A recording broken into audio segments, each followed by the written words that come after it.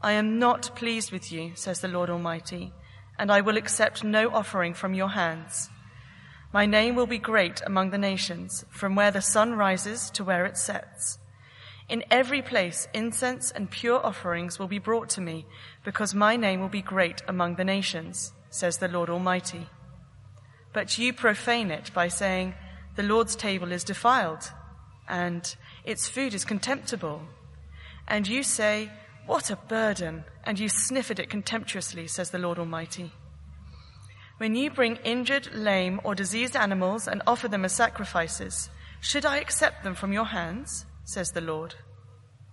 Cursed is the cheat who has an acceptable male in his flock and vows to give it, but then sacrifices a blemished animal to the Lord. For I am a great king, says the Lord Almighty, and my name is to be feared among the nations. And now, you priests, this warning is for you. If you do not listen, and if you do not resolve to honor my name, says the Lord Almighty, I will send a curse on you, and I will curse your blessings. Yes, I have already cursed them, because you have not resolved to honor me. Because of you, I will rebuke your descendants. I will smear on your faces the dung from your festival sacrifices, and you will be carried off with it. And you will know that I have sent you this warning, so that my covenant with Levi may continue, says the Lord Almighty. My covenant was with him, a covenant of life and peace, and I gave them to him. This called for reverence, and he revered me and stood in awe of my name. True instruction was in his mouth, and nothing false was found on his lips. He walked with me in peace and uprightness, and turned many from sin. For the lips of a priest ought to preserve knowledge, because he is the messenger of the Lord Almighty, and people seek instruction from his mouth. But you have turned from the way, and by your teaching have caused many to stumble. You have violated the covenant with Levi, says the Lord Almighty. So I have caused you to be despised and humiliated before all the people, because you have not followed my ways, but have shown partiality in matters of the law. This is God's word. Let me add my welcome. My name's Matt Fuller, one of the staff ministers here. We're turning back to the scriptures. And actually we're going to be in Malachi chapter 1, but I'm just going to read a few verses from Hebrews chapter 10 before we really begin in Malachi. I'm going to read verses 11 to 18. Day after day, every priest stands and performs his religious duties. Again and again, he offers the same sacrifices which can never take away sins. But when this priest, Jesus Christ, had offered for all time one sacrifice for sins, he sat down at the right hand of God. And since that time, he waits for his enemies to be made his footstool. For by one sacrifice, he has made perfect forever those who are being made holy. The Holy Spirit also testifies to us about this. He says, this is the covenant I will make with them. After that time, says the Lord, I will put my laws in their hearts. I will write them on their minds. Then he adds, their sins and lawless acts I will remember no more. And when these have been forgiven, sacrifice for sin is no longer necessary. Let me lead us in prayer.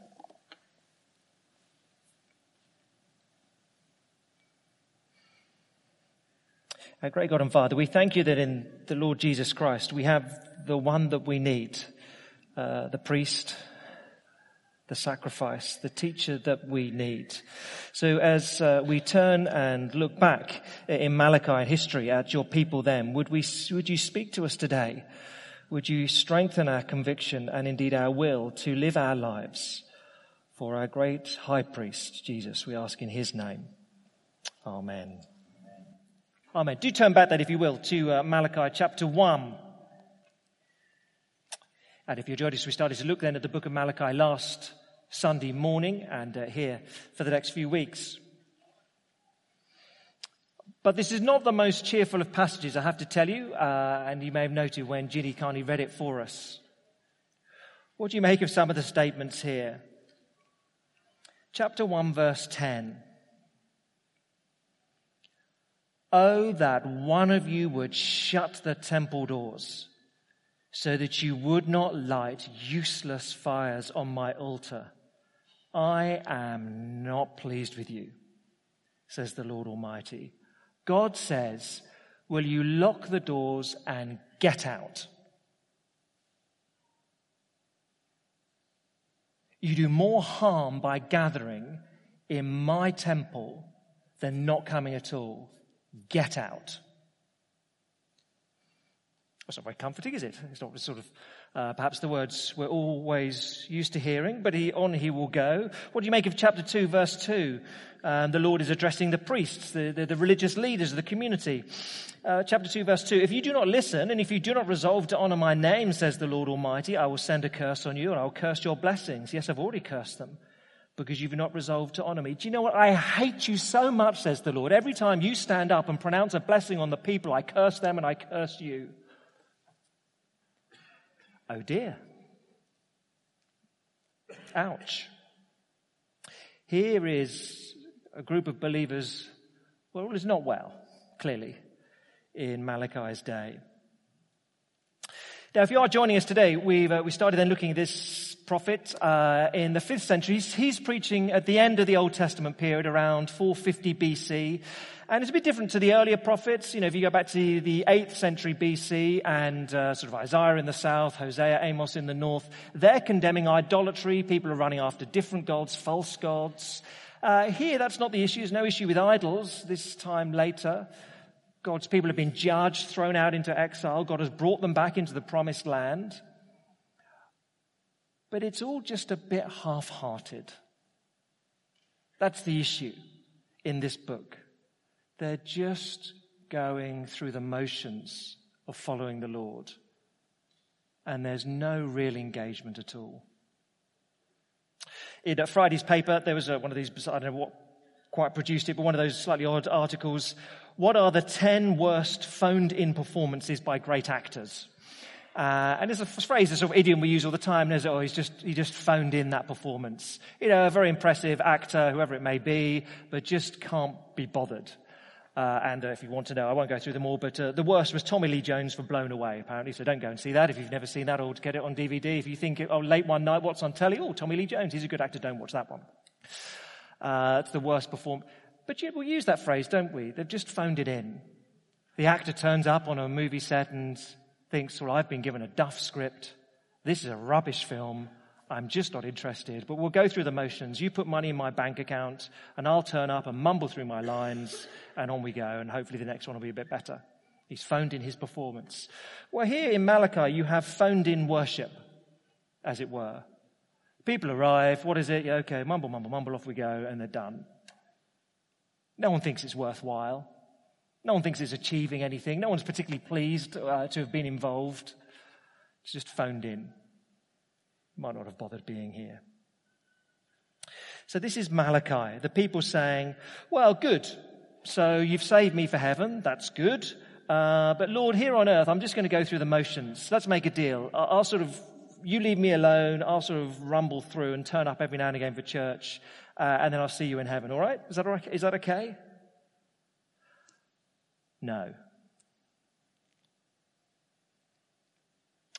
Malachi is an unusual book. 47 out of 55 verses are the Lord speaking. And we said last time, it's basically 6 speeches that go a bit like this. God says, he makes a statement. The people say, what are you talking about? And then he explains. So just in this section, you see, well, just look over the page. Chapter 2, verse 17.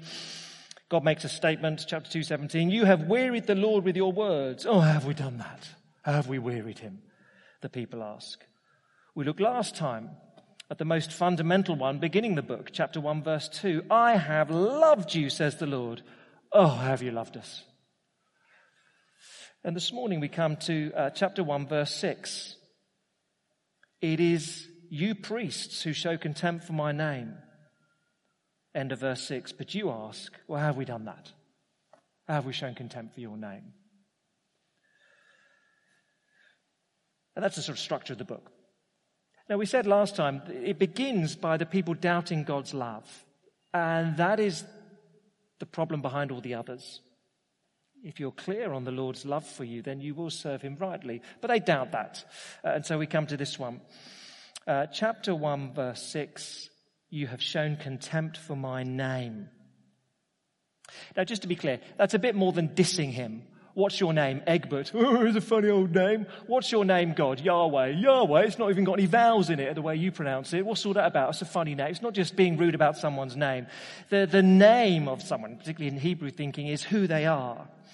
So to show contempt for the Lord's name is to doubt his character, as he reveals himself, the Lord, compassionate and gracious, slow to anger, abounding in steadfast love, is to show a lack of respect for his character and for his presence. Because in the culture of this time, they're offering sacrifices at the temple, which is in effect God's embassy here on earth. It's where he dwells representatively, covenantly, intensely, you might say. And they're showing contempt for his name. So it's a bit like, I guess, in one sense, you turn up for dinner at someone's house. People invite you and say, it's a very special occasion in our house. Please come over. We'd love to celebrate with you, whatever it may be, Thanksgiving or Christmas, whatever it is. We'd love you to come over and celebrate with us.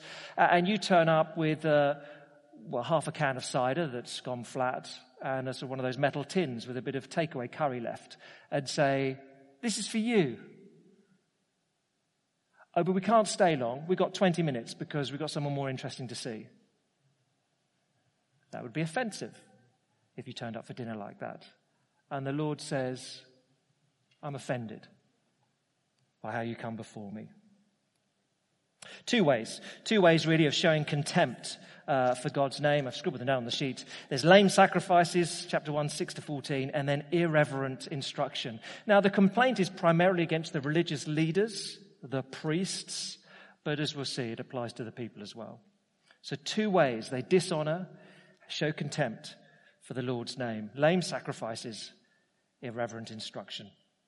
Let's take them in turn. First then, lame sacrifices. Chapter 1, verse 6 down to 14. The way this works, verses 6-9 are really attacking the priests, 10-14 the people. That's how it goes. Let's read it. Chapter 1, verse 6. A son honors his father, and a slave his master. If I am a father, where is the honor due to me? If I am a master, where is the respect due to me? Says the Lord Almighty. Look, you get relationships generally. Your fathers you honor. Your employers you show deference to. And yet to me, the Lord, well, you showed me contempt. Verse 6. Well, how have we shown you contempt, Lord? The priests ask. I'll tell you how, verse 7. By offering defiled food on my altar. Well, how have we done that? What's wrong with these sacrifices, these animal sacrifices that we bring and offer? Well, let me explain verse 8. When you offer blind animals for sacrifice, is that not wrong? When you sacrifice lame or diseased animals, is that not wrong?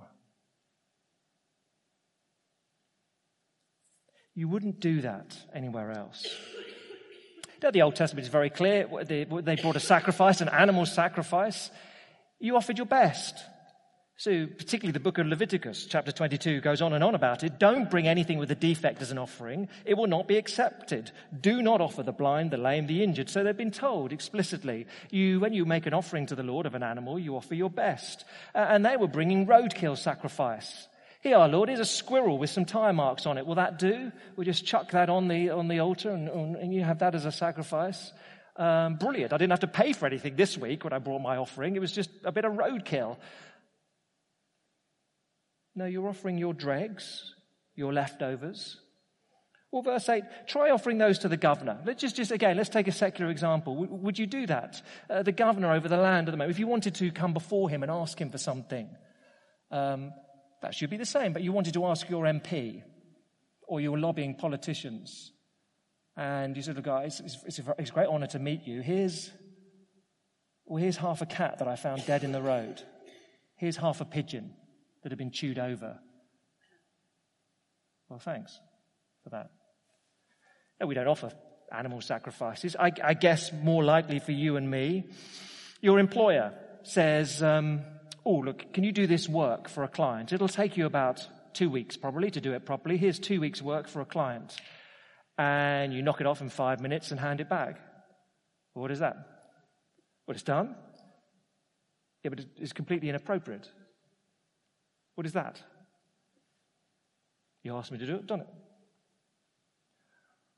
Or you decide to apply for a new job, and so you think, a CV. What am I meant to do? Please send in a CV with the covering letter. Okay, CV. And you put your name at the top, and then you just type, employ me, I'm great. And you send it in. You're not going to get very far. You just wouldn't do that in your secular life, would you? You just wouldn't do that, says the Lord. And yet that's what you're doing to me. You're just going through the motions. You're just treating me with contempt. And what do you think I make of that?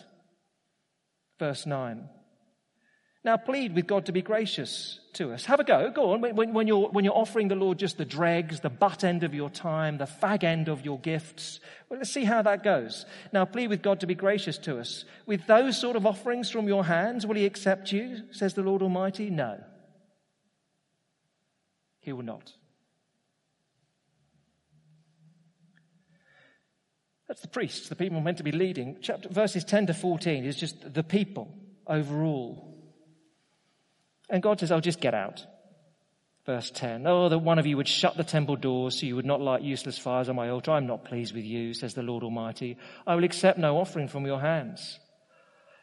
Now in the future, my name will be great among the nations, from where the sun rises to where it sets. In every place, incense and pure offerings will be brought to me, because my name will be great among the nations, says the Lord, but I don't need you. You don't treat me that way. Verse 12.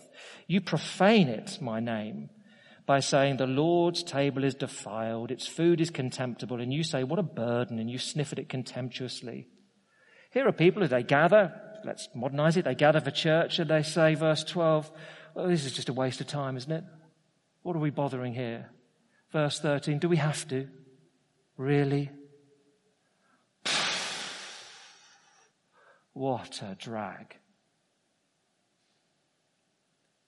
You sniff contemptuously. Verse 13 onwards, when you bring injured, lame, or diseased animals and offer them as sacrifices, should I accept them from your hand, says the Lord? No. Cursed is the cheat who has an acceptable male in his flock and vows to give it, but then sacrifices a blemished animal to the Lord. For I'm a great king, says the Lord Almighty. My name is to be feared among the nations. Now, we don't offer animals anymore upon an altar of fire to the Lord. So what? Let me try and put it in these terms for you and me. Broadly, there are three types of sacrifice in the Old Testament, okay? There's an offering for sin. You've sinned, you need to offer an animal to die instead of you. Secondly, there are thanksgiving offerings, just things you offer, and you offer things like wheat on the fire, and it's basically just saying, hey, I can have a meal with God. That's cool. I'm really grateful for that. So we're just having a meal together. So there are sin offerings, there are thanksgiving offerings. And then thirdly, what you might just call sacrificial offerings. You just come and bring your animal and say, look, I love you, Lord. And so I'm going to go without. Just for you.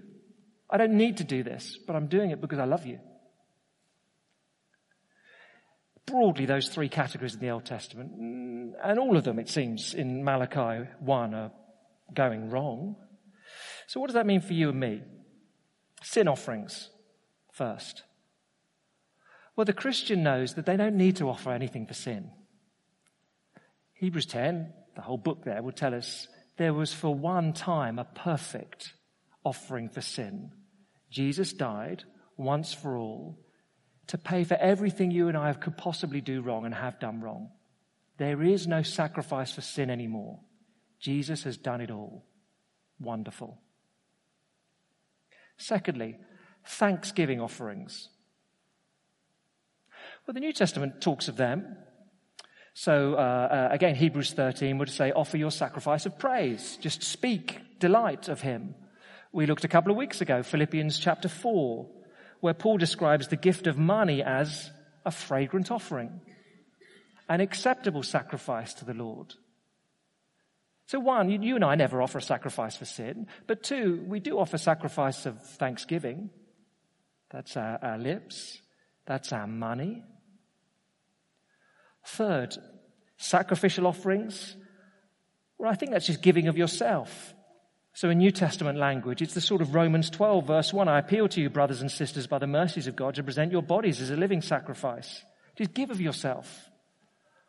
Or as Paul put it in Philippians 2:15, I offer my own life as sacrifice, joyfully. A drink offering. So did you see those three categories in the Old Testament and the New? Broadly, you and I never offer a sacrifice for sin. Jesus has done that too. We do offer thanksgiving offerings. How we speak of the Lord. What we do with our money. 3, our lives are his. And so Malachi 1 would say, are your offerings acceptable to the Lord?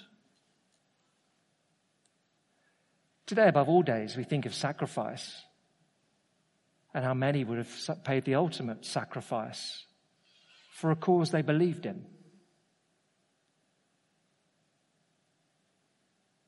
Where is your sacrifice, says the Lord? I guess the question you and I would want to know is, the things we give, the things we do for the Lord, are they sacrifices that are acceptable to him? Or does he look upon us and say, I hate that. Don't bother with that. I curse you when you do that. For the Christian knows he's always forgiven by the one perfect sacrifice of Jesus Christ. But here are some things I guess Malachi 1 would make us ask. Here are 3 little ways of assessing, I guess, how well we're doing with our sacrifices. Verse 8 would say, are you offering your best or your leftovers? With your time, with how you speak of the Lord, with your money. Is it your best? Do you think of him first? Or do you just give him some roadkill that costs you nothing? A second little assessment probably would be verse 13. When we make a sacrifice or an offering to the Lord, is it resentful or is it joyful? It's a burden to them. When we give of our time, is it, I really don't want to do this. I really don't want to put my hand in my pocket. I really don't. I begrudge this. Or is it joyful? It's joyful sacrifices, the ones that he takes delight in. And verse 3, I guess, I don't know quite. A third way of assessing is probably verse 14. Is there integrity to what we say and what we do? Don't be someone who pledges one thing and then gives much, much less. Verse 14. Do you intend to give sacrificially but end up giving lamely? What does it cost?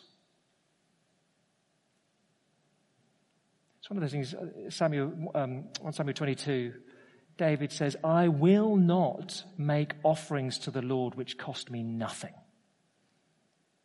He understood where Malachi was coming from. Well, let me just read you this. It's a brief bit of a poem. The thing I've enjoyed reading more than anything else on Malachi is a commentary by Peter Adams. It's a super little thing. Anyone could read that. He quotes this poem, which struck me. We may have it. I don't know if you can read that on that screen. Have you no scar? No hidden scar on foot or side or hand? Oh, I hear people sing of you as mighty in the land. I hear them hail your bright ascendant star. Have you no scar? No wound? No scar? Yet as the master shall the servant be, and pierced are the feet that follow me. But you are whole. Can he have travelled far who has no wound or scar? If you understand me, says Jesus, you take up your cross and follow me. You make sacrifices. And if you don't do that, you've not travelled far in the Christian life. You're really not getting it. You're not understanding. No wounds, no scar. No sacrifices which cost. Oh dear.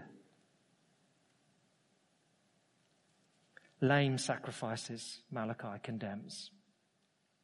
And secondly, more briefly, he condemns irreverent instruction, which is the priests in chapter 2, 1-9. I could push this quite quickly. I mean, he's really attacking teachers. The priests had two jobs in the Old Testament. One, to offer sacrifices on behalf of the people. Two, to teach the people, to educate them the law, and they're failing in both. They're failing here. And so as we've read, he's very blunt. I'm going to curse your blessings. Or verse 3, this is pretty brutal, isn't it? Because of you priests, I will rebuke your descendants. I will smear on your faces the dung from your festival sacrifices. Oh, so into the temple courts come the sheep and the bulls and the rams, and they poo all over the floor, and I'm going to rub your face in it, says the Lord. He's trying to wake them up a little bit. The English is probably more polite than the Hebrew at this point, you'd have to say. I'd get into trouble for sort of literally translating it, I would imagine. But he's trying to wake them up. I do care about how you're acting, he says. By contrast, let's talk about Levi.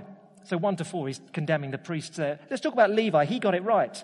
Verse 5, my covenant was with him, Levi, a covenant of life and peace, and I gave them to him. This called for reverence, and he revered me, and he stood in awe of my name.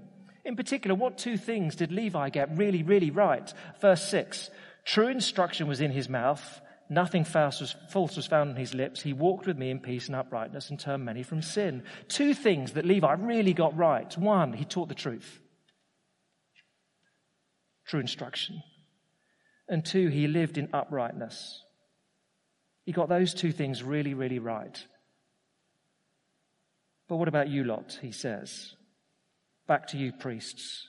Verse 7, for the lips of a priest ought to preserve knowledge because he's the messenger of the Lord Almighty. People seek instruction from his mouth. What about you, priests? Verse 8, but you have turned from the way, and by your teaching have caused many to stumble. You have violated the covenant with Levi, says the Lord Almighty. Your teaching's terrible. Verse 9, so I've caused you to be despised and humiliated before all the people because you've not followed my ways but have shown partiality in matters of the law. They don't walk uprightly. I loved Levi. He gave true instruction to the people, and he lived by it himself. And I hate you lot because you don't teach the truth, and you're partial in how you apply it. You don't live uprightly, he says to the teachers of his day. Ouch.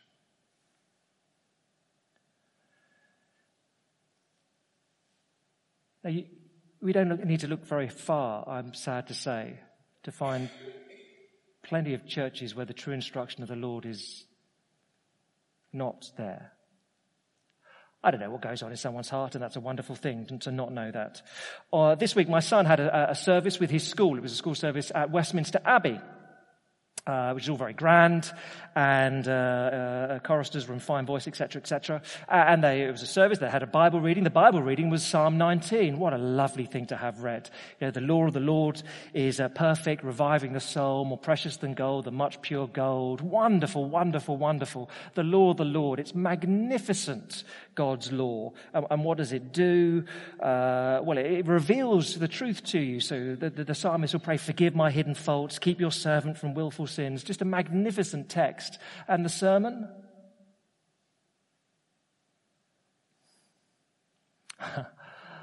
The sermon to a load of aspirational children and their aspirational parents was never be content. Always strive for more. Reach for the stars. Now that is a message which is very popular, I guess, with aspirational children and aspirational parents. You've got to be some sort of magician or contortionist to make Psalm 19 say that. Never be content. Never. Always be restless for more. You know, here when we looked at Philippians, it's kind of the opposite. What are you saying? I don't know what's going on with him. The bloke who spoke. But as I read Malachi 2, if I was him, that would make me nervous. That the Lord is not happy if there is not true instruction. He'll rub my face in, well, you understand. Now, I, like most people, I'm a frail human being. I like to be popular. I don't like to upset people. Of course, that's true. Many here, in different ways, in small groups, home groups, cafes, international cafes, all sorts of things during the week. We're sharing God's word with one another. None of us like to say the awkward things. We all like to say things which people will enjoy. And yet Malachi would say, verse 7, anyone who's teaching, their lips ought to preserve knowledge because he's a messenger of the Lord Almighty. It matters. Here there were two ways. Two ways they were showing contempt for the name of the Lord. Lame sacrifices cost them nothing. And secondly, irreverent instruction, and neither honored the name of the Lord. So let me put it to you, what we need is a better priest and a better lawgiver.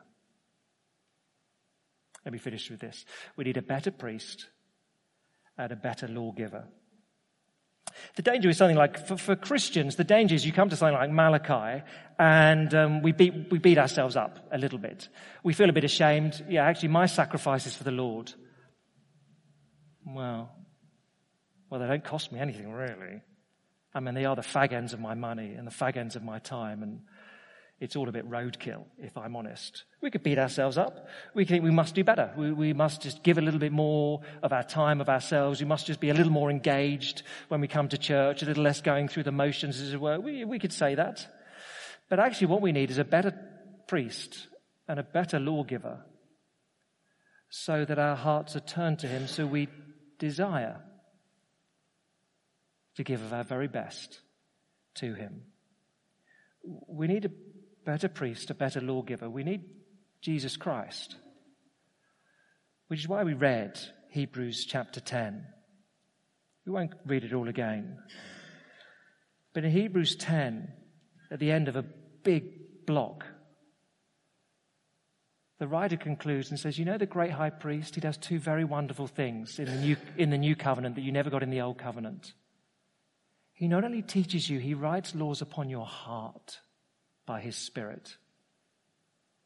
He changes you within. You never got that before. And secondly, the sacrifice he offers on your behalf, he did it once for all. You don't need to keep offering any more. I will remember their sins no more. Those two wonderful things. Spirit within, so the law is written on your heart.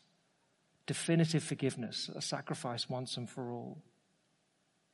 Now, if you know those things, then you know you have every reason to offer everything to Jesus Christ. Or in Malachi's language, we do need to know more than anything else, chapter 1, verse 2, that the Lord loves us. You need to have him in place first. Let me just draw three disjunctives. Is that the word? And then we'll finish. I'm not sure I've got the right word there. Three ways that the Lord's love is different from our love. Malachi 1 is a call to offer sacrifices to him because he has sacrificed everything for us. But let me just show you those three things are not parallel. Just three, then we're done. First is this. The Lord's love is not a needy love, it's a giving love. We need his sacrifice of Jesus Christ. He doesn't need our sacrifices. But he enjoys them. But there's a real difference between those two. There's an imbalance there. God has never needed humanity. His love gives to horrible people like us. Our love is responding to wonderful God like him. Do you see those are not equal? It's a complete imbalance there. We need him. He doesn't need us. So when we offer things, it's great. But we do so because he's provided for our greatest of needs. That's the first thing. His is not a needy love, it's a giving love. Second, the difference between him and us. It's not a fickle love, his love. It's a constant one. So even here in Malachi chapter 2, he says, I hate you. I want to rub your faces in the... But you know what? I made a promise. And I'm going to keep my promise. I made a covenant. And so despite your appalling behavior, I will hold on to you. It's a constancy of love. I mean, his love at times, of course, that love manifests in rebuking, in chastening, in warning. But it is love. The love that we show him, it comes and goes. We're fickle, he is constant. That's the second. Third is this. His is not a passive love. It is utterly transforming. When we offer a sacrifice to the Lord, it's nice. It pleases him. It doesn't change him. It doesn't affect him in that sense, because he doesn't need us. But his sacrifice for us in Jesus Christ, well, that results in the law being written upon our hearts. That is utterly transforming. So you do see, don't you, when Malachi calls you to sacrifice for him, when Malachi says, well, in the words of that poem, no scars, no wounds for following me. Oh, yeah, they're thanksgiving to him. Because his wounds, his scars, have done everything for us. If you know you have a priest and a lawgiver as Jesus Christ, if you really know that, well, then you'll want to say, I bring you my best, Lord. Let's pray together.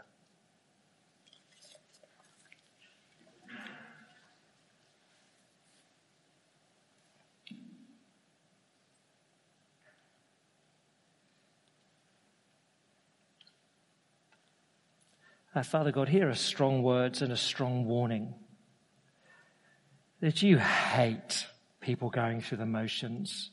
You despise half-heartedness. We thank you that living this side of the cross, we know there's no need for us to offer sacrifice for sin.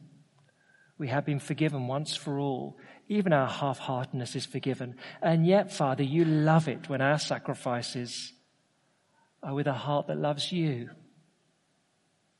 that cost, and so demonstrate in real terms our love for you. So, Father, knowing that we have such a wonderful high priest in Jesus Christ, would we give our lives to serve him? Amen.